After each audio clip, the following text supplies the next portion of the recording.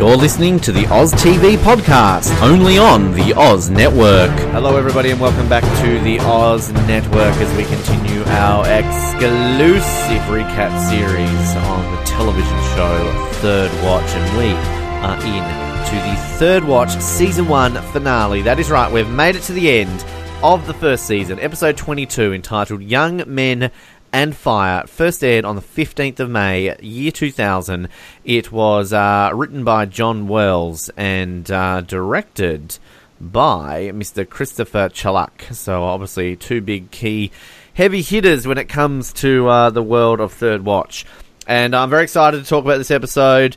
It's a good episode. It's a good conclusion to a very good season, and a lot to get through on this episode. My name is Ben, and I'm such a slut. Whoa, dang, Ben. Okay. My name is Brandy, and I took some spackle, some paint, and a steam cleaner. Good as new. They kind of tie in very well with each other then, somehow. I don't know. I don't get it. They do it yeah. awkward way. Try to make a segue with that, but don't know if that really worked. But yeah, I'm excited to talk about this episode. I mean, I think we've had a fantastic season. Obviously, we love this show. Arguably, one of the best seasons here of Third Watch. And obviously, when we get to our recap episode next week, we can discuss a few things around that. But yeah, it's interesting. Kind of as much as I've seen Third Watch over the years, as much as I have, seen the first season in general.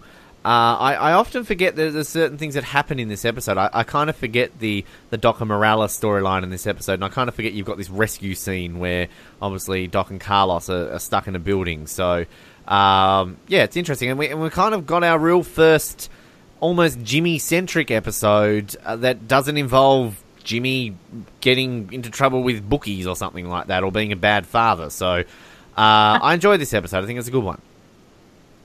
I do too. Actually, it's like a little, it's not a heartbreaking one, but it's definitely it tugs on the heartstrings. And I'm actually for Kim in this episode. Oh, so, yay, finally. Yay. It's only taken you 22 episodes, Brandy. She had to grow on me. Yeah, well, I'm glad it happened. Glad it happened eventually. But I was wrong in the last episode. I've actually discovered, for myself, trying to label myself as the biggest Third Watch fan on this planet, there's been two moments this week where I've been proven wrong. The first, in a conversation on the Third Watch fans group on Facebook, where it was pointed out to me that I was wrong in terms of one of my claims that I made on a recent episode. I said that Bosco and Davis never partner up in the history of Third Watch, and then it was pointed out to me that they actually do for one brief episode for about half of that episode. So I remembered that as soon as it was pointed out to me. So I first of all should say to Barb, if you're listening, yeah, thank you for pointing out there that I was wrong. And also, I claimed that we would have a Tonight on Third Watch on this episode, and we didn't. So, yay! Yay! I was very happy with that. Nice. Okay. I guess things are going good for us right now. Yeah, well, a special shout-out, too. We've actually got to point out there as well in terms of potential listeners to this show. Can we just quickly, on a side note, we had a comment on an episode that we posted a few weeks back, the 18th episode called Men. Now, that was directed by a guy called Guy Norman B, as we obviously touched on there. And we had a comment from a guy called Guy Norman B. That's right, the director of the episode actually listened to the majority of it. And basically said that it was fun to remember that episode. So, Guy, if you're listening again, appreciate your comment, mate. We're going to try and get you on the show to talk a little bit about it, because I also discovered that, through all the episodes that Guy directs of Third Watch, he actually directs my favourite episode, and to me, what is the best episode of Third Watch, which is in the next season, entitled After Hours. So, he does a few very memorable episodes. He does Snow Day, of course, which is the one, I think, is it in the third or the fourth season, when Emily gets stuck in that car and takes something, which I better not say because it will spoil it. Yeah, it's interesting, kind of. He directs some very good episodes. So, Guy, if you're listening, thank you for your comment, and by all means, yes, we'd love to get you on the show to chat you a little bit about that.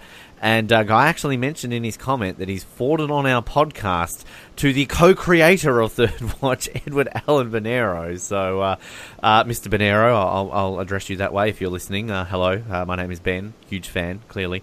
And Brandy is too, and by all means, we'd love to get you on the show too. I just had to have that little fanboy moment when the co-creator of the favouriteest show that you've ever had in your entire life could potentially be listening. You've got to take that moment to acknowledge that, I feel, Brandy. Absolutely. I mean, that is amazing. When you sent me that screenshot, I was just like, what? I sent it to my sister, and she was like, what? Like, it was just it's a big moment. I mean, again, like, it's an honor to have them listen to us. I mean, because when we started this, we weren't sure, like, how many listeners we would get or who was going to listen to it. We just loved it. Started it with a passion, and it's pretty cool to see that some of the biggest people that matter to this is like listening to this, and especially the listeners all together. They all matter, but it's just awesome to see who listens to it, and now that people are engaging as well. I mean, it's just pretty cool. Yeah, I couldn't have said it better myself. And I mean, you know, I've been fortunate enough over my career to have interviewed some, you know, very prominent people, and I very rarely get starstruck or fanboy out when it comes to speaking to people like that. But when I see that, you know, posted to me, I can't help but fanboy out ridiculously bad. So, you know, I just need just had to take a moment to relive that again. So, yeah, we'll obviously still pursuing interviews for this moving forward in terms of the Third Watch universe. And again, as I kind of mentioned, I might touch on this a little bit at the end of the episode. We're probably going to share the interview that I did with Anthony Revivar and Michael Beach on this channel in terms of, I did them several years ago for another radio show of mine, but they're still very relevant in terms of a lot of the stuff they discuss. So stay tuned for that. We'll discuss maybe that a little bit more at the end of this episode as we move forward towards our recap episode and obviously Season 2. But we're here to talk about Season 1, Episode 22, Young Men of Fire. And where we left off, obviously we had Jimmy showing up at Kim's house. He's obviously just gotten engaged to Brooke, and he's basically saying, you tell me if you don't want me to marry her, I won't marry her. So that's where we ended last episode. So, of course, where do we start this episode? No better way than seeing Kim sliding up her panties and trying to sneak out of... Well, I thought she was going to sneak out, but it's actually her apartment. So she's actually trying to kick Jimmy out. So I like that shot of Kim Raver putting her panties on. Can I just quickly share that for the moment?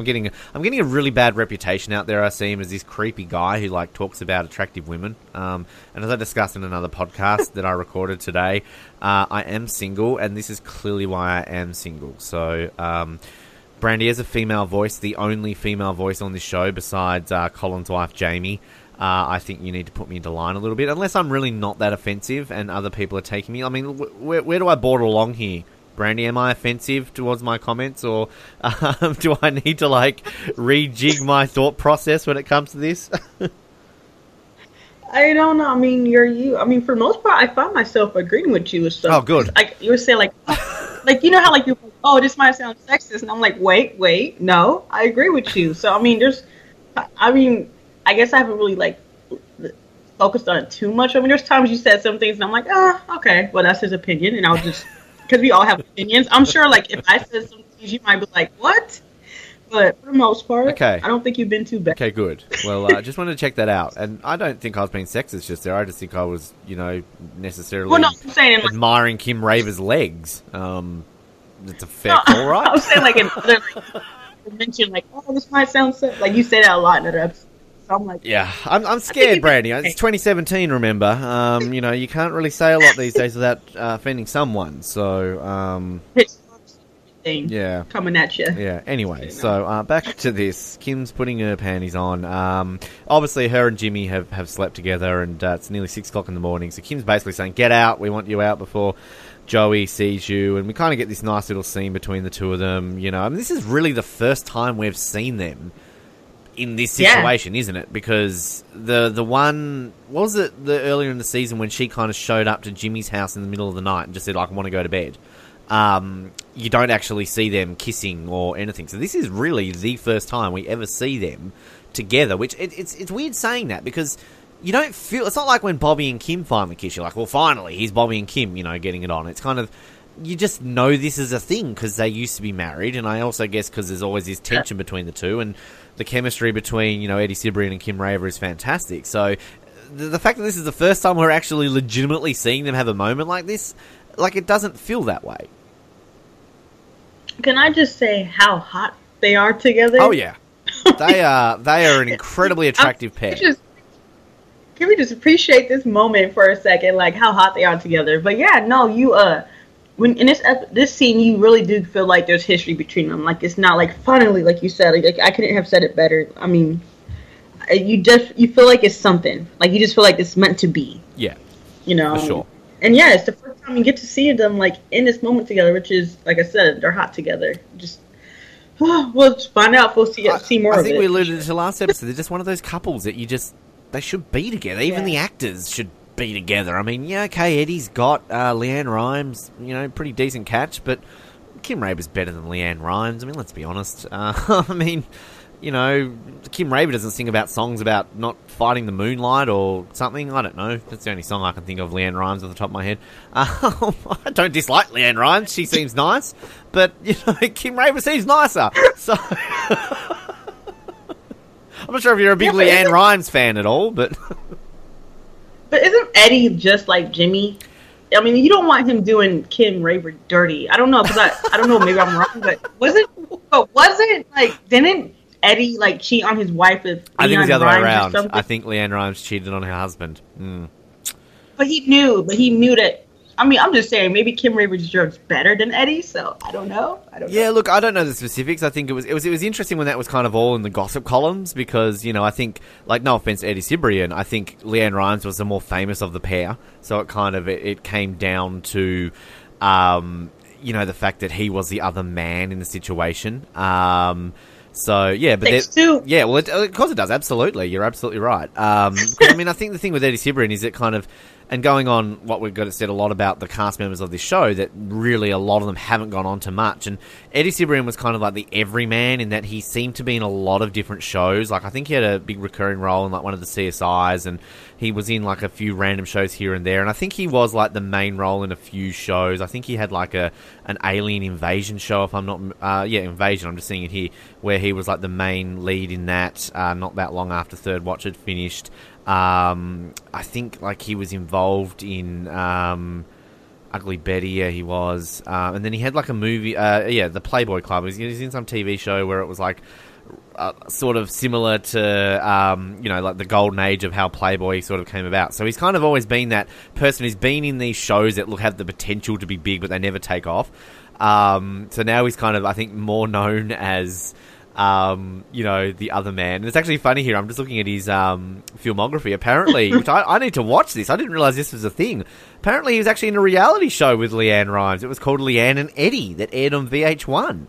So, there you go. I don't really like reality shows outside of Survivor, but if one of our Third Watch alumni is in a reality show about their lives, I need to see this shit. Did you know that was a thing? I did not. I just know he played a bad guy in Criminal Minds at one point, and I couldn't take him serious because I'm so used to him being Jimmy. So like when I see him trying to be evil, it didn't work for me. Can I just point out, if we look at I found the poster of Leanne and Eddie. It's a lovely picture of them sort of like embracing each other, but Eddie Cibrian is wearing a bright pink suit. And I mean, he's aged, but he still looks incredible. Can I just point that out? So okay, you have pulling it up right now. You need to Google this shit. Everybody right now, every Third Watch fan is Googling Leanne and Eddie. Personal life. I don't know, we're just getting sidetracked here. He was announced that he was engaged to Leanne Rimes in 2010. They appeared together in the 2009 movie Nora Roberts' Northern Lights, and the couple wed in 2011 at a private home in California. So, I mean, as of this podcast right now, the day that we're recording this, they're still together as far as we know. And when it comes to Kim Raver, just whilst we're looking here, she is married to a French actor and writer called Manuel Boyer. They've been married since the year 2000. Wow, so they've been together for a while. And she has two children, Luke West Boyer, born 2002, and Leo Kipling Boyer, born 2007. Yeah, so there you go. That's again, it doesn't say that they separated, so congratulations, Kim, for getting married 17 years ago. So I just say my eyes burn. yeah, that is very bright. that pink suit, right? Yep. Very bright. I was like, whoa, my eyes. Yep. It's something that the world needs to see right now. Anyway, so to go back to this point, they have great chemistry, but like the bit there, obviously, which kind of is alluding to what's going to happen in this episode, where Jimmy says like, "Oh, call in sick, let's stay in bed together like we used to," and then kind of Kim shuts him down straight away, like, "What time does Brooke get off work?" And he's all like, "Oh, 8," you know, so. Pretty sad, because at this point, like, you know, we're rooting for Team Jimmy, Team, you know, Kimmy. Like, it doesn't, you know, change the names as we've already established. So, yeah, that's sad. But pay close attention to that, because obviously that whole line about them staying in bed should have maybe happened. And we also get the line where Jimmy says, "I love you," as she leaves the room, and he kind of looks, and they share a look, and it's like, "Aw, so sweet." I know. Very sweet. Yeah. I'm just... this episode, I tell you. You're just still distracted by his pink suit. But back to Doc and... we start now with Doc and Morales. They're going through Doc's apartment, which I believe this is the first time we've actually seen Doc's apartment. Don't get used to it, because we're only going to see it in this one scene, basically. And we kind of get this... you know, he's going through their old stuff, and obviously, they're moving into his dad's old apartment, as we've already established. And... they have this discussion about photos, obviously, of his wife that are on the wall, and this is the very first time I think we actually get to see a photo of her. Can I just point out? Remember the episode where he didn't date the leg girl or the gym girl because he showed the photo to Carlos and said, "Oh, do you not think that she doesn't look like, you know, my wife?" The brief glimmer of the photo that I saw and the brief memory I have of that girl, she does kind of look like her. So I think that Doc had a point. Just I don't know if you noticed that or not. I didn't. I'm glad freeze frame that shit. I need to put that out there. But it's a weird conversation here, because, like, you know, they're talking about her and all that sort of stuff. And Morales says this line of like, "Oh, she's got a great body," and then Doc's like, "Yeah, she did." And then she's like, "Hey," it's like, A, you brought it up. B, he was married to her and would still be with her if she didn't die. And then it's kind of like, it's a weird exchange here, because I guess it's that grey area where, like, if you get into a new relationship, obviously it's a big no-no to have photos of you and your ex still up and around. Fair enough. I get the awkwardness that would be involved in that. Even if you two are still good friends, I don't know if I would be that comfortable dating a girl who's proudly got photos of her and her ex-boyfriend on the wall. You know, I'm like, okay, a bit awkward. But, like, if the partner has passed away, there is that grey area there. Because, again, like, you want to move on, you're with someone else, fair enough. But at the same time, again, you would still be with that person if they didn't die. So it's kind of interesting the way she's like, "Oh, we'll let you have one photo of them, not in the bedroom, and the rest we can put in albums." Okay, fair enough. You don't want it in the bedroom. I get that. But, like, at the same time, do you want any photos up? It's like, how would that conversation go down if someone comes around to your house? "Oh, why is he, like, in a wedding dress with another woman, yet you two are married?" It's like, huh? I'm going to say, points for Morales. I think this was perfect. I mean, I don't know. I just love how she handled it, because she did pass away. And I don't know. I just definitely think that she handled it right. In terms of, like, okay, like you said, if she was alive, it would be different. It'd be like, "Nah, get that shit out of here." But the fact that she passed away, she's like, "You know what? I get it. This is your memories. It wasn't bad. These were happy memories." And, you know, I mean, who knows? She could have been like, you know, maybe she made Doc the man he is today. And now Morales has, you know, Morales is thankful for that. You know, there's so many, just so much there to just not keep the photos up. Not in the bedroom, for sure. That was awkward. I don't know why she had to say that. Like, you would just assume, like, that's not going to be in the bedroom. I mean, how does that conversation go down with Doc? It's like, "Yeah, I want this picture up of my wife in a sexy body. That's got to be, like, right next to the bed so that when we make love, I can stare at my dead wife's photo." Like, I mean, come on. I have letters from my ex I need to get rid of, just now that we're talking. They're like in a shoebox. Yeah, don't get me started on that. You know, actually, the funny thing is, like, after a breakup with the age of social media, is that you know, shit is real when they remove you. Like, they're the first to remove the in a relationship part on Facebook, and then like I still have. I mean, I guess without going into too much personal detail here, I guess I was the one who broke up with her, but like my ex-fiance essentially removed all traces of photos of me and her from her social media. Yet if you go through my tag photos, I've kept them all up. I'm like, yeah, well, she was part of my life for 8 years. I'm not going to, you know, get rid of them. But she was like, nah, hey, I never knew him. Delete. So Total.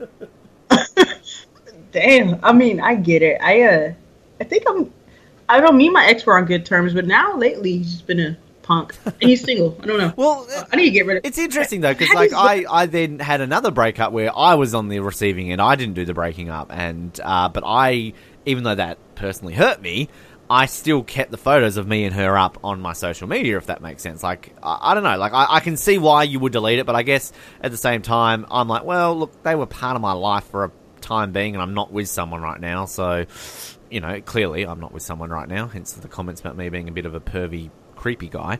But I don't know where am I going with this, Brandy? This is where you're meant to stop me. I don't know. I just have a legit question right here.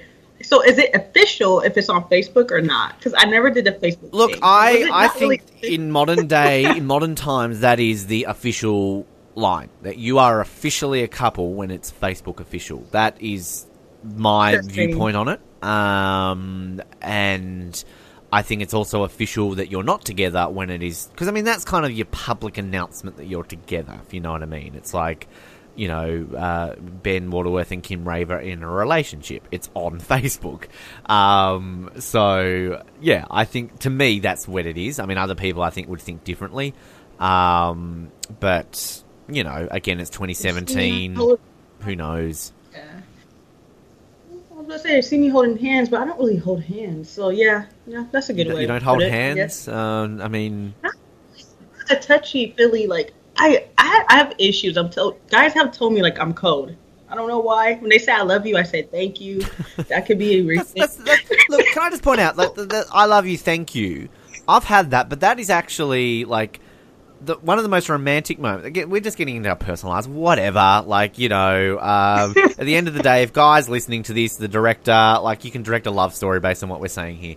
But, like, I remember one of the most romantic little moments that I thought personally was very romantic, was with the ex I was just saying I've still got photos up on Facebook with, that I said to her, like, one of the very first times I told her I loved her, she kind of, like, she turned to me and she just goes, I know, as in Star Wars reference, like, I love you, I know. So, like, to me, like, sure, of course I wanted her to say it back to me at that point, but at the same time, that was, like, almost as romantic to me, because I'm like, oh my god, you just referenced Star Wars, you're so amazing. And then I remember another time she then, at one point, just told me that she loved me, and then I did exactly the same thing, and I'm like, I know. And she's like, oh, I see what you did there, and I'm like, yep, Star Wars reference, look what we did. So, you know, there are moments where it can work. So bad. I just said thank you because I was just like, thank you. No meaning Brandy has it. never loved anyone in her life. It's kind of hard. I had a girl, I remember, again, we're getting so off topic, but again, welcome to the Oz Network. I had a girl in, well, we call it college, it's still technically high school. I was 17, and I had been with her for a week, and she told me she loved me after like 4 days. And I was like... thanks. It's like, what do you do with that? Like, it's not like primary school when you're with someone and it's not real and you just tell you love because you don't know what that means. You're like, I love you, I love you, I love you, I love you. But like, when legitimately I'm like, she's like, and she like, it wasn't like a thing where she didn't know what she meant. She meant it because she was in love with me and like, I liked her. So you had a Vanjie. Yeah, well, she was. You had a Vanjie in your life, basically. I didn't get her pregnant. Well, not that I know of anyway. I mean, she could have a baby. Oh, no. She has gotten married and had kids on her own now, so congratulations. But, yeah, I was just like, what the hey? Like, cool?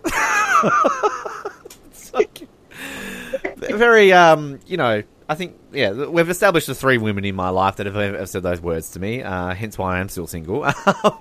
But... Yeah, I don't know where we're going with this episode. I'm with you. I agree with Morales. Can I just point out, we get a really awkward transition from the apartment to Carlos and Doc in the ambulance. It seems so forced, because it's almost like the director. So in this time, it was Christopher Chullock. I'm glad it's not Guy. We're not ripping into his directing style here. But, like, they literally cut to this scene of Carlos sitting in an ambulance, goes, hey, how's the move going? Like, it just seems so forced. I don't know what it is about that little transition that kind of always irks me. I don't know if you kind of picked up on that or not, but yeah, it just kind of bothers me how they transition into them in the end. Hey, how's the move going? I did, because, like, even, I feel like Doc looked at him like, bruh, you don't even like me like that, so you want to know. I feel like Doc was like, dude, you don't even like me like that. Why are you asking? Yeah. But, it does feel forced. Maybe it was just like an ad-lib moment, or a moment where they just threw something in. I mean, I don't know. Yeah, I just think it's just the transition. Like, I get the conversation, but I do like Carlos mentioning there where, you know, he's like, oh yeah, I moved into an apartment once where someone was murdered, you know, a bit of paint, bit of this, bit of that. Yeah, as good as new, like what you said with your opening line. Like, I just love the way he passes off the fact that at one stage he lived in, like, this house where there was, like, a gruesome murder. Doc's face. I mean, Doc is looking at Carlos like, dude, what the hell is wrong with you? Yeah. You can't. That's my favorite scene. Like, one of my favorite scenes in this episode is like when he says that, like, it's nothing. Like, yeah, just a little bit of paint. Yeah. You know, everything's good as new. Doc is like, the hell, bro? Yeah. So funny. They get called out to a building fire, which we'll get to in a second. I think we're going to lump all this building fire into one go. But obviously, just before we get to the titles, we see a little container with urine in it, because that's what we want to see. And it's Yokis, and dun dun dun, plot twist, Yokis is pregnant. I think I might have given that away a few episodes ago, but yeah, Yokis is pregnant, and that's going to be obviously a bit of a talking point in this episode, and to a few episodes obviously moving forward into season 2. But yeah, I've got a few things to say about the Yokis storyline here, which is kind of interesting, but we'll get to that. But after the credits, we kind of got this fire, and we'll lump all this bit in, because this is kind of like the one that I said I kind of even forgot that Doc and Carlos got stuck in the building. So essentially they've been called to an apartment fire. It's on the 18th floor. Doc and Carlos are there first. They go inside. There's an elderly couple who are still inside the building. The man, he's a stroke victim, and his wife is there just waiting with him. They basically forcibly take this woman out of the building because she's there waiting for her husband to get rescued, because he's bedridden. They can't really get him out. After she is removed, Doc and Carlos attempt to move this guy, but then they get trapped in the building. So eventually this leads to Jimmy showing up and the fire crew to rescue them. They can't get out the building, so they've got to come down from the roof, save them, and basically that's what happens. In the meantime, we get Sully and Davis, a brief little scene of them directing people. We see a man who is coming through the crowd. I'm a fireman, I need to help them. And they basically tell him to go away. Obviously, remember that man. He's going to come back into it very, very soon. But yeah, I mean, I kind of think we just talk about this now. There's not a whole lot to this, really. I mean, the only thing we really get out of this is we meet Crazy Man, who we're going to see soon. We see Kim sort of, a bit worried about Jimmy because he's rappelling out of a window. And I will say, I really do like this sequence. Like, I think it's very well shot. Like, I mean, by the looks of things here, they really did shove Eddie Cibrian off a roof. And I think kind of like, this looks all fantastic the way it's shot. It's beautifully put together. And one of my favourite little lines is when Jimmy's carrying Doc out of the window, and Doc turns to Jimmy and goes, "I've always liked you, Jimmy." I just love that little line that he says. And then what does Carlos say at one point when he's like, "Oh, hell of a way to make a living," and then the way Jimmy's like, "Oh, don't tell the mayor I do this for free." It's kind of like, that's your trailer line right there. That's the similar to the very first episode where Kim's like, "God damn, I love this job." It's kind of, that's the selling point. But yeah, I don't know if you got really much to add on this. I mean, they rescue the elderly couple. It's sweet. We get great sort of stunts here with them rappelling down the window, and a couple of good little one-liners there from some of the characters. No, you pretty much touched on it. I mean, like you said, I like how you compared it to Kim's opening line, like, "God, I love this job," and then Jimmy's line, that was perfect. And then again, the sweet couple, that was awesome. And the old couple, she didn't want to leave him behind. He was bedridden. I mean, he could talk but couldn't move, and it was just a cute little moment. It was nice to see that, and then I liked it. It was cool to see Doc and Carlos kind of in that predicament of being kind of stuck. Yeah. any to worry on, and like just seeing how they handled it. But other than that, no. I mean, you said it well. So. Yeah, no, I completely agree with that. I mean, I agree with what you said. I also agree that I said it well as well, apparently. I'm just that arrogant that apparently would agree with you agreeing with me. I don't know where I was going with that. Interchangeable, here we have Bobby and Kim carrying this little old lady in a wheelchair. It's just, I fucking love Bobby and this woman, the way Bobby just full-on yells at this woman. Like, I just, like, we talk so much about how Bobby really has no substance in this show anymore. Like, he really has no point in this show except to just kind of be this ultimate side Jimmy character from this point. Again, with a few exceptions in the season 2, he will have a few moments, but very few between now and when he eventually leaves. But I just love just him yelling at this woman in Spanish. It's amazing. And again, I just love this, like, interaction between Bobby and Kim. It's kind of been a while since we've had a real good Bobby and Kim scene. Like, obviously, I know kind of, as we've gelled over the fact that they slept together and kind of Bobby got over it quickly. Clearly, Trevor's gone. We don't never know what happens to her. Yeah, it's kind of, you know, it's the first time we've really had a scene between these two like this. And, you know, the first point here that we've got to point out, racist Kim, basically, where she's like, she's had a few too many chalupas, and then, you know, Bobby makes a very valid point. Like, if she was black, you wouldn't say she's eaten a lot of fried chicken, and she's like, okay, point taken. And then kind of this leads into her saying, well, I'm a horrible person, I slept with Jimmy, and it's kind of like how it segued into that. And then her line, I'm such a slut, before Bobby doesn't say anything, and she's like, oh, thanks for disagreeing with me on the whole slut thing. He's like, well, you said it. I love it.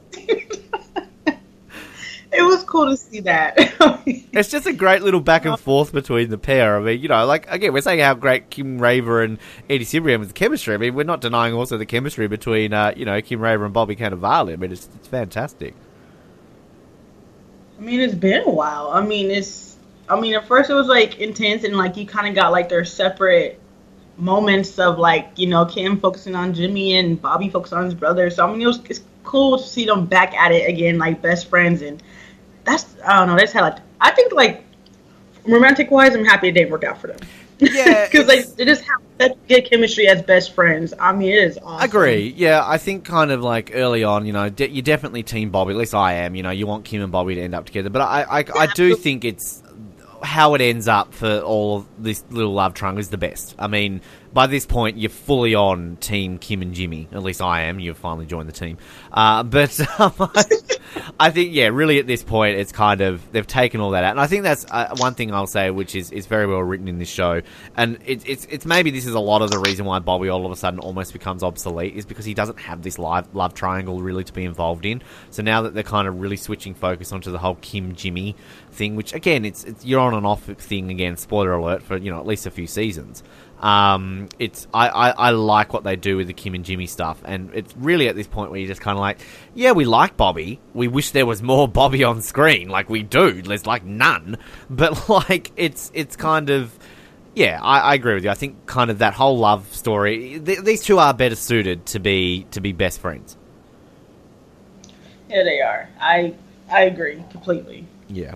So sort of, obviously we've got a lot of scenes here interchanging between the rescue that we've already gone over. We kind of get Davis, he's driving again, he's telling someone to move it or lose it, and then we find out that it's basically 1 year since Davis has been on the street.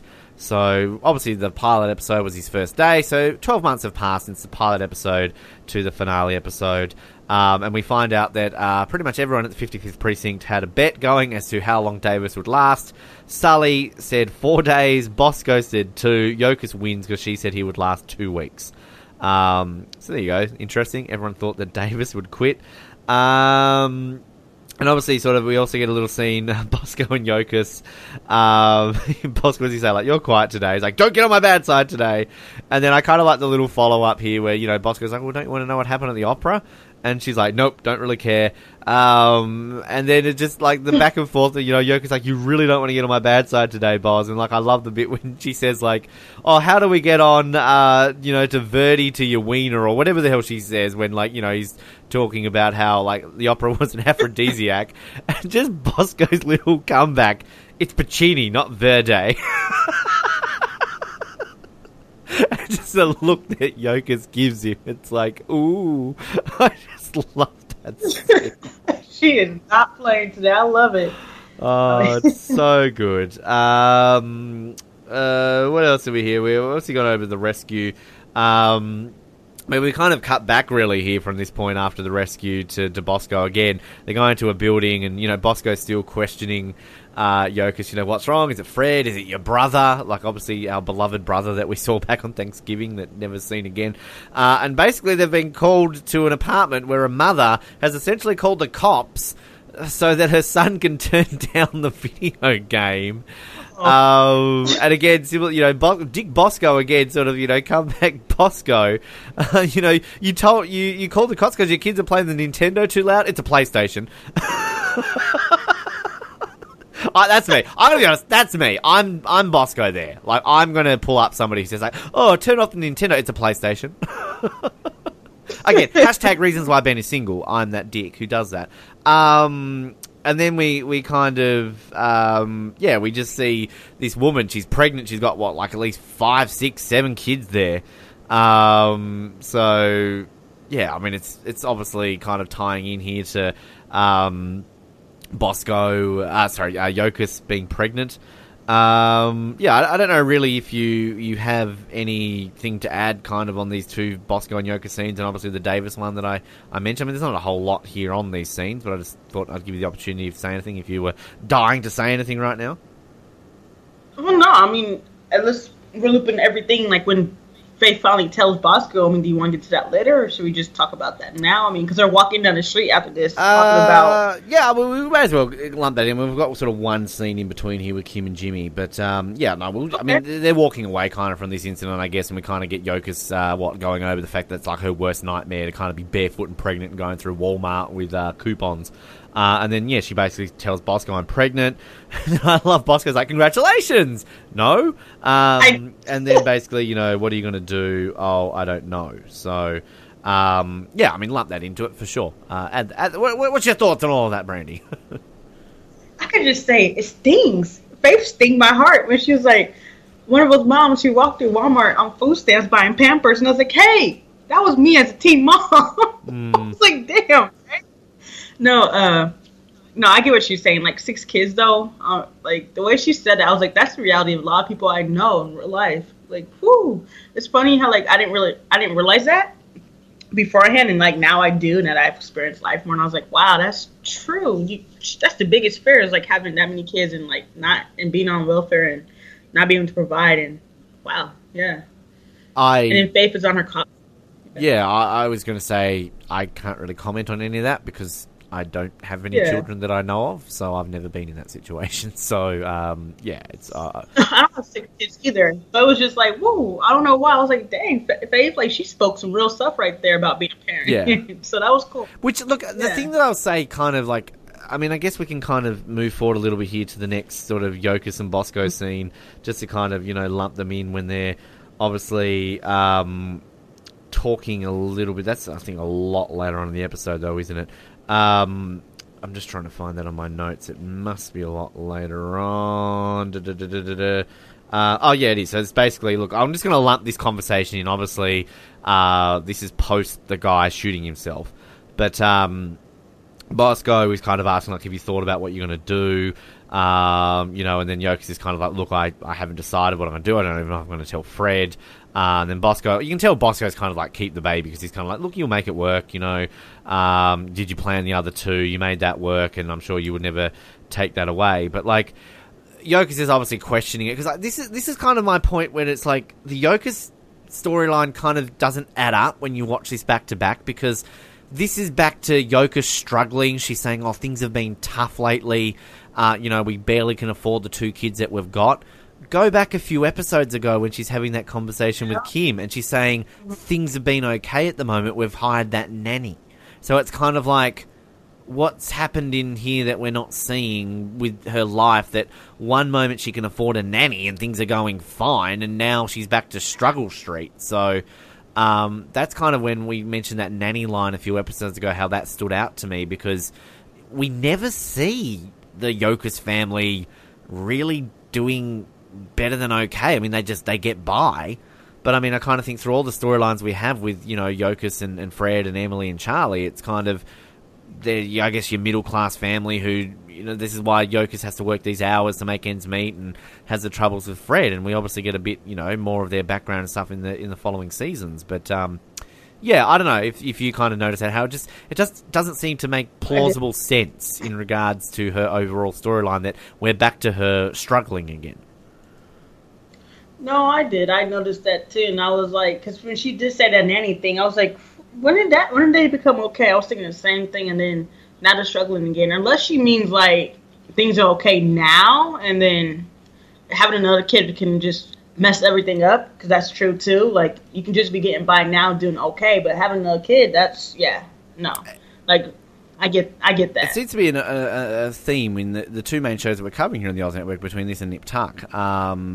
There was a similar storyline in the first season, was it, from memory, where one of Julia, the mother in the series, she got pregnant again. But she lost the baby. I'm not going to spoil what happens to Yokas in this case, but it's kind of like they always have that storyline of, the mother who's raised kids all of a sudden pregnant again. Like, what will she do with the baby? I mean, I'm not saying it's a bad thing. I mean, it's a decent storyline. It brings up many questions, like as you were kind of saying, in terms of, your experiences as a mother, kind of feeling, a connection with that. So, I think it's done well. And this is kind of what we've established with Yokas a lot throughout this season, is that it's not really, that often that you get the Yokas as a woman struggles as a cop in a man's world sort of storyline. And even with this pregnancy, I personally feel that this doesn't really come into play. Again, it's like, this is where I think Third Watches does it so well, is that you very rarely see Yokas as a female, if that makes sense. Like, as in, I'm not saying you see her as a male, I'm just saying you see her as an equal footing with the male counterparts in what generally would be perceived as a sort of a more male-dominated, industry, I guess, in many ways. So I think that's what's beautifully done with Yokas, is that you never have that separated. And like, even with the pregnancy storyline, it's not like there's a whole lot there about her being treated differently because she's a woman, if that makes sense. So I think that's where it's done really well. That was beautifully said. No, I agree. I mean, we touched on that. Like, I think the first few episodes, and how we touched about how, like, they did that well. And I love that they don't separate her too much, because she's like, I wouldn't say a victim, but you know how, like, some shows can, like, separate the woman from the man so much where you feel like the female's kind of a victim, or like damsel in distress or something like that. And it's like, with Yokas, you don't get that. Like, honestly, you respect Yokas more than you expect some of the male figures in here. And I mean, it's just, you don't look at it different. Like, you see them as cops. I see Faith and Yokas as equals. Yeah. I mean, not Yokas, but Faith and Bosco as equals.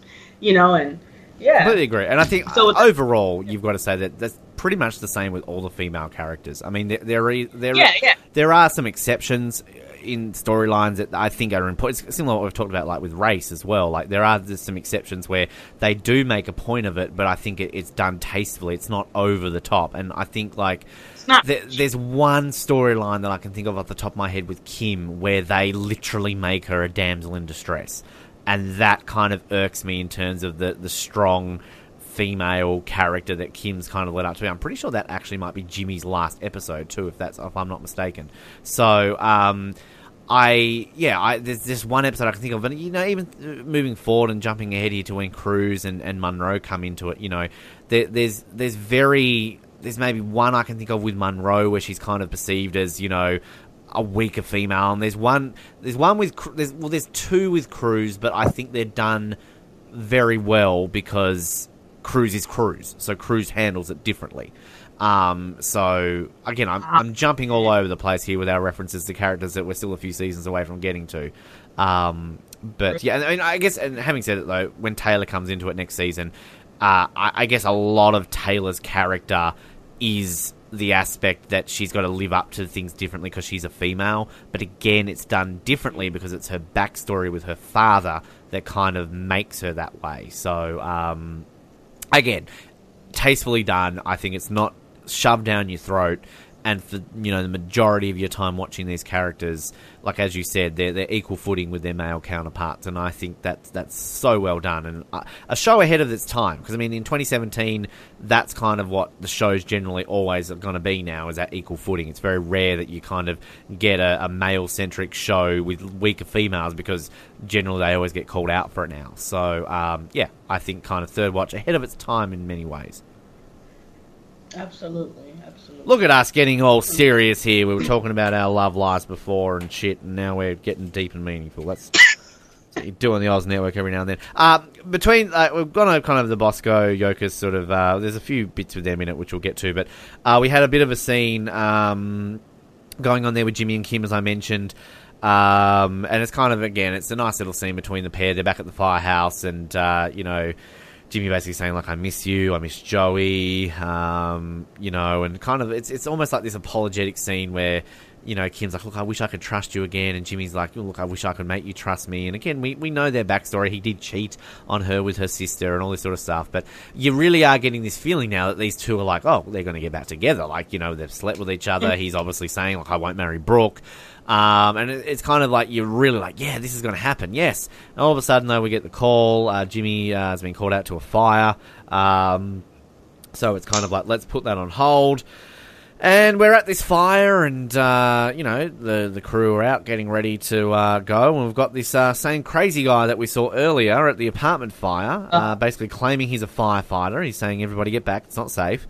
And they're all like, well, what are you talking about? Look, get it back across the street. And he's like, no, it's a fire, it's not safe. And he pulls out a gun, and he basically shoots the firemen, one of whom is Jimmy. Jimmy gets shot. So we kind of cut away from that. We see Davis and Sully writing up a ticket for a taxi driver and a guy, and basically they get the call that shots have been fired at the fire department. They run away. We get Bobby getting the biggest sandwich there is. Fucking love Bobby ordering a sandwich. Can I just point that out? Random little fan moment there. I think it's great. He's like, I want this, I want that, and extra this, and extra that. And it's like, oh yeah, I'll have that to drink, and iced tea, no sugar for her. Which, can I just point out, I did not know that was a thing. Alright, this is my knowledge as an Australian. Recently in America, I was in Kansas with my friend, and we went to a restaurant, a very nice restaurant. And obviously Kansas, sort of that area, sweet tea is like a thing. Like sweet tea in Australia, like iced tea, not that big of a deal. We have it, but it's not as big as I've discovered in places like, particularly in the South in America. And like I've ordered my sweet tea, and then she's like, "Oh, can you order me one too? But I'll have no sugar in it." And I'm like, "What's the point of that?" I'm like, really? Like, why is it? It's not a sweet tea then. It's just tea. And she's like, "Yeah, well, I don't want the sugar in it." And I'm like, okay. So like this is a thing that I as naive Australian with American sort of things that you guys love, I mean, do you drink sweet tea with no sugar? What's the point of that? Exactly. I mean, no. It's like people who drink decaf. What's the point of decaffeinated coffee, people? Well, I guess, like, according to some people, they get the jitters, so, I mean, it helps them. I don't know. But no sugar in your sweet tea? What? No, I'm done with that. That's the only kind of tea I drink is sweet. Unless it's green tea, like Arizona's, like I don't know if you have them in Australia, but they're like, they're Arizona's, like they have like the green tea flavor, like strawberry kiwi and. I'm familiar with it. Yeah, it's not a huge thing here, but I do know what you're talking about. Yeah. Okay. Yeah. No, I drink that as well, and but I mean, no sugar in my. Yeah. No. There are just some things in life that go hand in hand. It's like there's such thing as non-alcoholic beer now. Do people actually drink beer for the taste? I mean, to me, beer's not like tea where it tastes good. Like, beer tastes like beer. But, like, who drinks beer because it's non-alcoholic? Like, I'm hankering for beer, but I don't want the alcohol in it. Like, it's kind of like, it's like coffee. Like, to me, coffee tastes amazing, but coffee is also there to keep you awake and keep you perked up. I mean, you can tell I've had, like, 30 cups of coffee before this episode. That's why I am how I am. But, like, who drinks... We had one. Decaf is pointless. It's like... You'd never have a bowl of pasta without sauce on it. Like, there's no purpose to pasta without sauce. You don't watch porn without the sound. It's boring. You need to hear sound on porn. Like, there's so many aspects here that I say go hand in hand. The delete button goes hand in hand with the Oz Network. Well, this escalated. I had to bring up something creepy in there. It's my MO. Like, not that I've ever watched porn. I would never watch that disgusting filth. I'm single, please. I've had more dates with porn in the last week than I have with an actual girl. But there is a point where I need to stop talking. That was it. Crickets. It's like, I wish I had like a recording of like crickets. I really hope this is the episode that Ed Bonero's listening. He's like, oh, what's this show? Third watch. Oh, this sounds like finally someone's doing a podcast on our show. And he's just gotten to the point where I've talked about watching porn. He's like, done. I'm out. Done. Thanks. You just ruined my chances of going to Hollywood, Ben. Just kidding. Oh, my God. I seriously am the doc of this podcast. Things just keep getting worse. But meanwhile, Bobby and Kim get called away. They leave their sandwich, but I love that guy. What about your sandwich? I'm wondering what about your sandwich. The sandwich sounded amazing. They're blocked, though. Their ambulance is kind of blocked in, which I love. They're like, whoa, whose car is this? Whose car is this? Bosco shows up while Davis and what's his name? Sully, that's his name. I'm just thinking about porn apparently, and that doesn't come into the equation when Sully's involved. What? So they're chasing after the guy. They take him into a parking garage. And then meanwhile, Kim and Bobby just ram the shit out of this car. Well, Kim does, not Bobby, to get out of this thing. And I love that guy, that random guy who's just sitting there watching them do it. Which, it's just kind of a random little thing there as they scream off, obviously, to get to the scene. Then we get, obviously, the cops chasing this guy through the parking garage. And I love, random cop moment to this guy in the car, like, get out of here. It's like, this guy's done nothing wrong. He's just like driving out of his parking spot. But I love Davis obviously is there saying like, we're going to wait for backup, we're going to wait for ESU, and Bosch is like, no, we're going to do this, and everybody kind of agrees with Davis. But we hear a glass breaking sound, and then we see the guy running up to the roof. He's got nowhere to go. All the cops pull a gun on him, and this guy just basically, with his gun, they're telling him to drop the weapon. Davis is doing quite decent skills here at negotiating before this guy basically is like, I'm a fireman, shoots himself. You're dead. And they all stare at his body as he's obviously dead. He blew his head off, essentially. Meanwhile, Jimmy has been, he's fine, I guess. Well, he's not fine, he needs to go to hospital. But Kim obviously working on Jimmy, and there's two other firefighters have been shot, one of whom is okay, and the other one whose name is Davey, I think, who we are apparently meant to care about. We have no idea who Davey is, but he's more serious than Jimmy. We get Jimmy in hospital, random Morales and Jimmy scene. Random pointing out characters. And yeah, basically Bobby says Jimmy's a tough son of a bitch as they all watch Jimmy try and get obviously saved, and then Kim's got to go call her mother because Joey's with her and doesn't want to see it on the news. I think I might end it there just with a lot that was going on before we move on to the next scene. I mean, much to add on those scenes? No, I love how you describe things, and he's just dead. He's dead, and that's it. Well, he is. So, I mean, I don't know what else I meant to say there. I just love it. I love it. It's just like, he's dead. That's it. So, He dead. Moving on. There you go. I think we did it perfectly. There we go. Yeah. We get, after that kind of little scene with Davis and Sully, we find out that Davis has asked for another deferment on his law application, but he's been told, nope, no more deferments, you have to reapply again, and he'll say he'll apply again in the future. It's kind of a nice little scene. It's like a little bookended, really, for this season, isn't it, in terms of first episode, it's Davis, a rookie, fresh-faced cop, and here he is right now kind of working out what he wants to do for the rest of his life. Does he want to go to law school, or does he want to, be a cop? And we do kind of get a nice little plot line. I think it's in season 3, is it not? When kind of we've got a bit around Davis applying for law school again, and Sully's kind of involved. So, you know, keep an eye out for that. That's just a nice little scene, really, here with Davis and Sully, because, you know, similar to what we've said a lot throughout this season, how, you know, the Carlos-Doc relationship is always a very, you know, bipolar one, that one episode it's good, the next it's bad, it's fractured, whereas, you know, Sully and Davis, it's kind of the opposite. This is just the continued bond of these two, and there's an even better scene to come between those two, which close out the which basically closes out the episode. But I'll leave that to last. I've gone over the Bosco scene already. I mean, the only thing I'll sort of add in terms of the Bosco-Yokas conversation is sort of Bosco just sort of saying, "Oh, that guy did us a favour, saved the taxpayers' money by killing himself," and you know, Yokas is like, "Oh, well, he's mentally ill, Boz. You know, that's not very nice." But yeah, essentially. And we get Bobby and Kim again. A little scene there where basically we're saying anyone's told Brooke yet. And then we get random reference to Jimmy's brother, who we met a few episodes ago, of course, driving down. Don't know where Jimmy's brother's gone. He worked in the city like 4 episodes ago. Now he's buggered off somewhere. He's gone to Vermont or something. I don't know. But we get this nice little scene with Bobby where I actually really like this scene. You know, Bobby's like, "I don't think you're a slut. You know, you just keep going. You don't sleep with a lot of guys. You kind of just keep going back to the same one."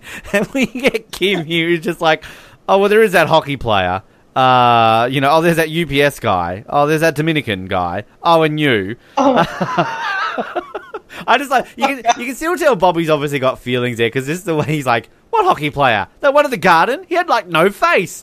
Can we just point out the random fact that Kim got lucky with an NHL player? You go, Kim. But I mean, again, he was a Maple Leafs player, so clearly he fired blanks. That's an in-joke. Hello, Colin, if you ever listen to this. But I just like this little scene between the two of them, which is kind of like going back to the fact that we haven't really had a decent Bobby and Kim scene in a while, but this is kind of solidifying their friendship again, kind of going to what you're saying about how these two work better as friends, because, you know, he kind of, there's much, like, was it an episode or two ago, where, it was only an episode ago, wasn't it, where Bobby's basically saying, like, you know, "Do you love him?" Urgh! You know what I mean? Whereas, like, now he's kind of, you know, accepted it, isn't it? Like, well, look, you know, you keep going back to him, you know, whatever. You guys are kind of like the perfect couple. One minute you want to kill him, the next you love him. You know, that's kind of the perfect pairing. So, yeah, I think this scene's worth separately talking about. I mean, I know it kind of leads into Kim getting called in to see Jimmy, and then obviously having a bit of a conversation. And we find out that the guy who shot himself in the head really was a fireman. He got fired last year for being mentally unstable or erratic behaviour. That kind of makes sense. And then just as we think, yay, Jimmy and Kim, they're finally getting together, but who has to be the party pooper? Fucking Brooke. Boo! Brooke, boo! Yeah. I mean, what's her... Eva LaRue, I think it... I mean, I love the actress, but boo! Yeah, man. Boo! I mean, boo, Brooke! I was rooting for this moment. This moment was so on point. And then she comes in, just... No. Yeah, just no. Why can't she be like Trevor and just disappear behind the scenes? There you go. Why can't she? Yeah. I mean, again, same as you. Nothing against Eva LaRue. She seems nice. But boo, Brooke. I mean, because this is like one of the, again, like you mentioned earlier, this is like one of the moments when we finally, like, this is like I think this is like the episode we mainly see the Kim and Jim. Go with Kimmy. I was gonna say Jimmy, Kimmy, but both names, yeah. So it's just Kim and Jim. We see them for the first time, just having their chemistry to the fullest. And then when she comes in, it's just a moment where it's just like I said, I'm for Kim this episode. I am. And then that happens. Can we just? I just want to point out, just going back to our Eddie Cibrian knowledge here about how he was in CSI Miami. Now, looking here, Eva LaRue obviously had a very prominent role in... I didn't really watch CSI Miami, so I don't really know too much, but she played here, I'm seeing a character called Natalia Boavista. So... Yeah, epic. Were they together as, like, character? Were they involved in any scenes together? I mean, you know, kind of... Yes. They were. All right. So Brooke and Jimmy lived on post-third watch. I don't know why I didn't mention that to you. Yeah, they're both CSI people, crime scene investigators. And so I don't think they are together, but I do believe that, yeah, they work together. So, I mean, in terms of that. So how we kind of established with Jason Wiles and Anthony Revivar that they kind of played back-to-back detectives on Scream, but I don't think they shared screen time with each other. This is something that I think we should definitely put out to our listeners, because one thing I will say about the Third Watch fans group on Facebook is that a lot of people will share, like, oh, you know, Anthony Revivar was in Blue Bloods, or, you know, Skip Stardust was in the show. Yeah. So they share a lot of screenshots, which is great, because we all want to see what these guys are up to nowadays. But, like, by all means, if there's shows that we're not thinking of where actors from the show were in the same show and they played different characters, like, as I said, I mentioned, I think it was Burn Notice, where, again, I randomly did see an episode where Kobe Bell and Anthony Revivar were on screen together. You know, just little moments like that. You know, because, I mean, as a huge Third Watch fanboy, I like to claim I'm the biggest one in the world, apparently. You know, I always get so excited when I see one of these guys in the show, even if they're just random characters. Like, I know Nip Tuck rewatch that we're doing at the moment, I think it's Season 5, Molly Price is randomly in an episode. She plays like a wife in a therapy room who's having trouble with her husband, and then she eventually comes at the end of the episode and murders her husband and the therapist. I mean, spoiler alert if you're listening to our Nip Tuck one at the same time, but she's not a main character. She's literally in it for like 10 minutes in an episode. So it's kind of just like, I just get so fanboyed out when I see random appearance by that. And like, I recently watched the Boston Marathon bombing movie, which has escaped me the title of it, but Michael Beach was a prominent role in that, and he was with Kevin Bacon, who's like God amongst men. So, you know, it's kind of like just Patriots Day. Yeah, Patriots Day. Thank you. Yes, you're right. So, you know, just little random things like that you know, get me excited when I see these guys and girls in roles. And again, the only one I won't watch though is Grey's Anatomy, because even though I love Kim Raver, I will not stomach watching Grey's Anatomy. So, come on, I love that. I am such a Grey's Anatomy fan. Like, at first I wasn't into it, but then, like, when I got bored and I was like, oh, well, this is the only TV show I haven't watched, well, I got into it and now I'm in love with it. Yeah, and that's why you aren't the perfect person to me. You have your flaws. That was awesome. But yeah, so just again, if anybody's listening, you got some random scenes that they share. I mean, we recently did Face Off in terms of movie recap. Chris Bauer was in that just randomly, so just kind of like people that you do see. Obviously, you know, as a Blue Bloods fan, Amy Carson's on the main cast in that as Taylor, who we'll meet next season. And you know, plenty of people. We're going to obviously go over a lot of these, and I think maybe what we might do at one point in the future is do a side episode where we can talk about these guys in different shows, because you know, the main cast particularly, obviously, you know, the main 9 that we've got at the moment, then obviously the addition of people moving forward, you know, Taylor and Finney and, you know, Grace and people like that, obviously Sasha and Cruz. So sort of the people who are billed as main cast, because they're really, outside of the 9 that we've got, there's, I think by looking at it quickly, 6 more that join the cast as actually, well, 7 technically, because Fred does join the cast as a main cast member at a certain point. And so really moving forward, we've only got the addition of Taylor, Amy Carlson, obviously Cruz, Tex Harder, Nia Long, who's obviously Monroe, Grace Foster, and Brendan Finney, who come in the last season. And technically, we should mention Yokas, Bonnie Dennison, because they kind of do our favourite thing they do in TV shows, where they age a character a few years so that we can get angsty teenage Emily moving forward. But yeah, so there's obviously the main cast that we're talking about. Again, we'll do that episode again in the future. But yeah, Boo Brooke. She comes in. She's just gotten the message.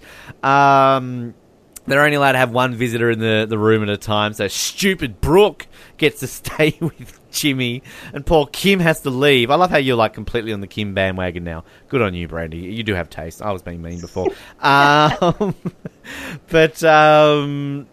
Yeah, I mean, just anything to add on kind of the Kim and Bobby scene here, and anything else to say Boo Brooke at all before we move on to the final 2 scenes? No, just that I love the bond between Joey and Bobby. I mean, I just appreciate that. I mean, again, I guess that can wait for the recap, because I'm going to touch on that in the recap. So yeah. Okay, fair enough. So our last 2 scenes really here, kind of just to close out the season, which, from memory, just going over the finales in my head,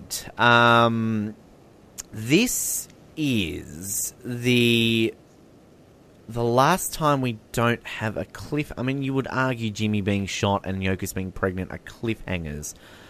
But we don't know. We don't have a cliffhanger at the end of Season 2, really.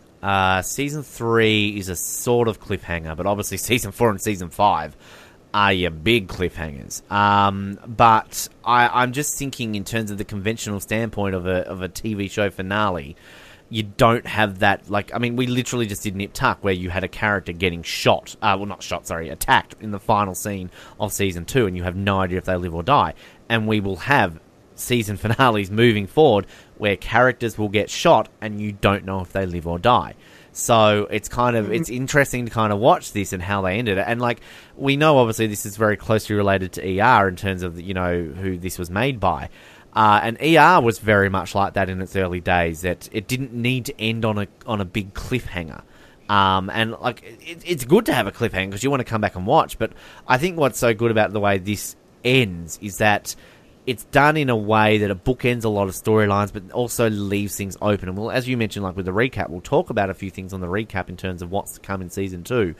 But on such a character-driven show, on this ensemble cast, I think I think it ends well. Which is, we'll get to this last scene, obviously with Davis and Sully. But in between, we get a nice little Doc and Morales scene. They're listening to music.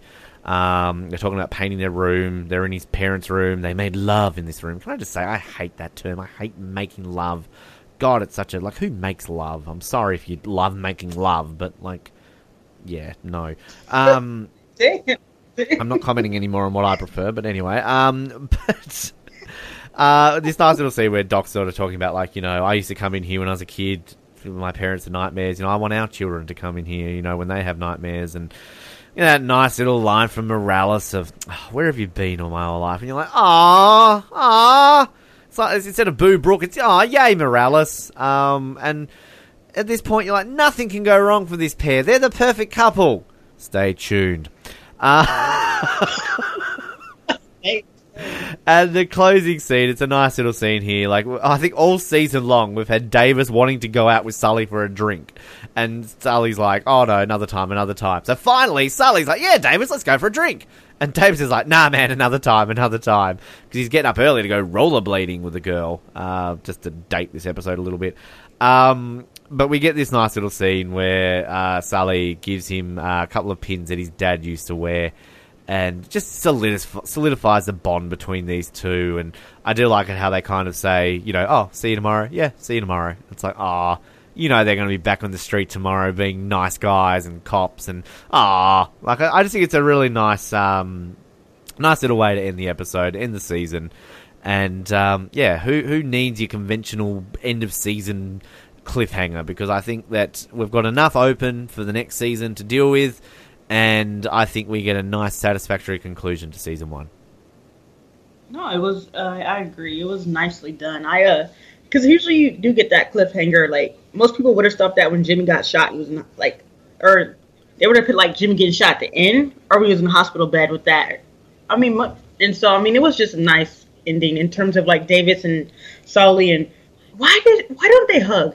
I don't know. I was thinking they were gonna hug again. Like when in episode 15, like when Davis needed a hug, Sully didn't hug him. And in this one, I thought it was going to be like one of those like bro moments, like, yeah, bro. Have they hugged yet? I don't think they've hugged yet, have they? No. I'm just wondering. I don't know. It just caught me. Because remember we talked about the hug? Yeah, in, like, no, you're right. 15. You are right, yeah. Yeah, and then like this one, I thought it was going to be a bro moment, like, oh man, thanks, that means a lot. And then, because it seemed like Davis was like kind of touched about it with the pen, and then, yeah, I don't know. Maybe it was just me. I think... Maybe I'm just... Look, I'm racking my brain here, and I'm kind of scared that I'm going to be doing a Davis Bosco moment here and not thinking one, and by all means, please correct me.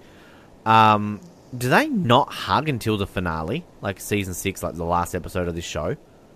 I can't think of a standout moment in my head where they hug. Like, I know there's one scene in particular which I'm thinking of when they both fall off the roof together, which Sully is kind of scared he loses Davis, but yeah, I'm racking my brain here, and there probably is, but you know, Sully and Davis need to hug more.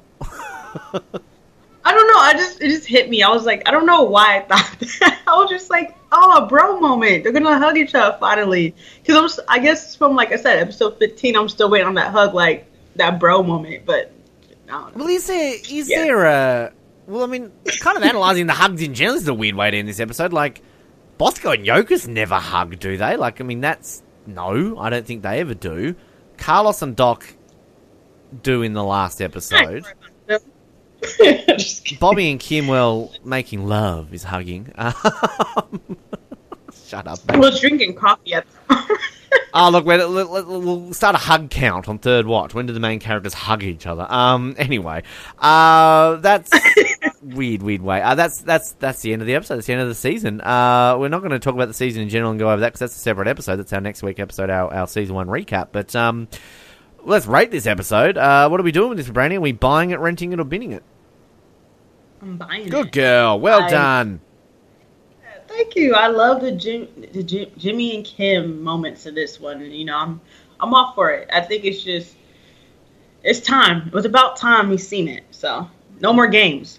I'm buying this without doubt. I think that it's a great way to end the season, and I think we've got a real strong end to season 1. And look, the thing that we'll talk about in our recap is that got to say on paper the best 2 seasons of Third Watch are the first 2. I would argue season 2 is the best, but we'll get to that. And that's not to take away from the other seasons, but and just looking here at our overall ratings, you rented a lot more than I did. I bought a lot more than you did, but of course, let's not forget, I binned an episode this season. So you haven't binned an episode yet, Brandy. You're yet to bin an episode of Third Watch. I thought I binned one. No? Okay, good. No. Oh, wow.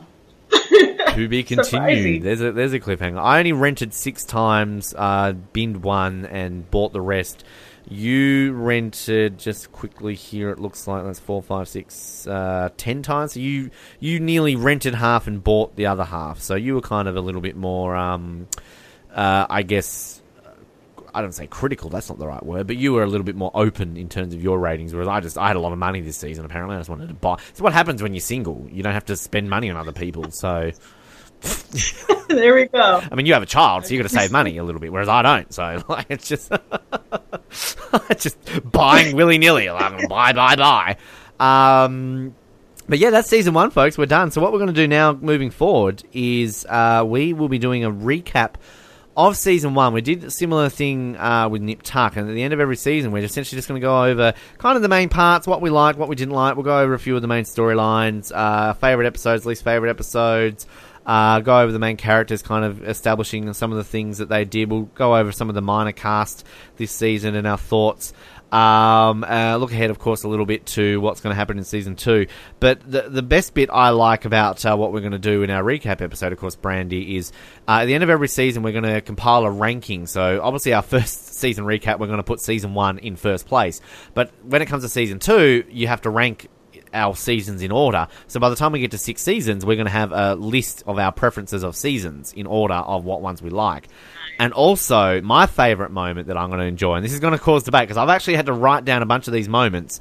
We're going to come up at the end of every season with 5 moments. The 5 best moments of the season. They're basically scenes. We're not going to lump scenes together. It's going to be like kind of one scene. And we're going to have the top 5 moments of the season, and we're going to put that together. Hopefully, we can put a video together without it being taken down. We've done that with Nip Tuck, but every time we put our Nip Tuck moments up, they get taken down for copyright reasons. So, fingers crossed, our Third Watch one gets kept up. If it doesn't, we'll still have the list on our website. And then at the end of 6 seasons, should we make it, we will then get those 6 best of moments. So there'll be 30 moments in total. And then we will have to vote on the 5 moments from all 6 seasons that are the best 5 moments from all of Third Watch. So if any listeners are listening in terms of suggestions, by all means, send us in your thoughts. I will say probably by the time you listen to this episode, we've probably already recorded the recap. But by all means, we definitely would like to see your thoughts on those as well. So that's going to happen next week. That's our Season 1 recap. We're looking forward to that. But Brandy, yeah, we're at the end of the first season. Can you believe it? We made it. We did. I'm like, wow. Seems like it went by fast, but I know it did. It feels good. I'm excited because that means we're one step closer to Sergeant Cruz. Well, yeah, we are. We definitely are. And I'm ready. I am just ready. Yeah, and I'm ready for season 2 because, as I keep saying, I love Season 2. This has got my 2 all-time favourite episodes in it. To me, the 2 greatest episodes. Not only are they my favourite, I'm going to be biased and say they're the 2 best episodes of Third Watch. And like, you thought the character element of Third Watch was big in Season 1. Season 2 is even bigger because we legitimately have episodes that are entirely focused on one character. They're narrated by the character, which I used to hate. I used to really not like how they did that when it first aired. I couldn't stand it. But then on watching them so many times over the years, I am the complete opposite. I love it. I love how they do these episodes. Very character-centric. Like, each character will get their own episode. And some get multiple. It's very well done. And, I look forward to really covering this into the next season. As always, if you like our episodes, please do subscribe to us on iTunes, Stitcher, or Spotify. The best way is to get your episodes direct to your devices. And by all means, please, if you are there and you can take an opportunity for just a few moments to leave us a rating and some feedback, we really would appreciate that moving forward as well. On social media, you can like us on Facebook. Just search for The Oz Network. On Twitter, search for The Oz Network. And YouTube as well. Again, we barely use it, but we're still on there.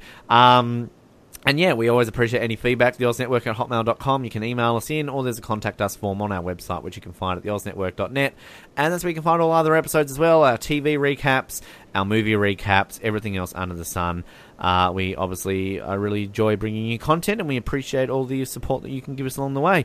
But until we get through to our Season 1 recap of Third Watch, thank you for tuning in. My name is Ben, and don't tell the mayor, but I'll do this for free. There you go. I do it for free. And I mean it, Ben. Don't get on my bad side. Thank you for listening to the Oz Network. Don't forget to subscribe to get new episodes delivered to your speakers every week. For more information, hit us up at theoznetwork.net.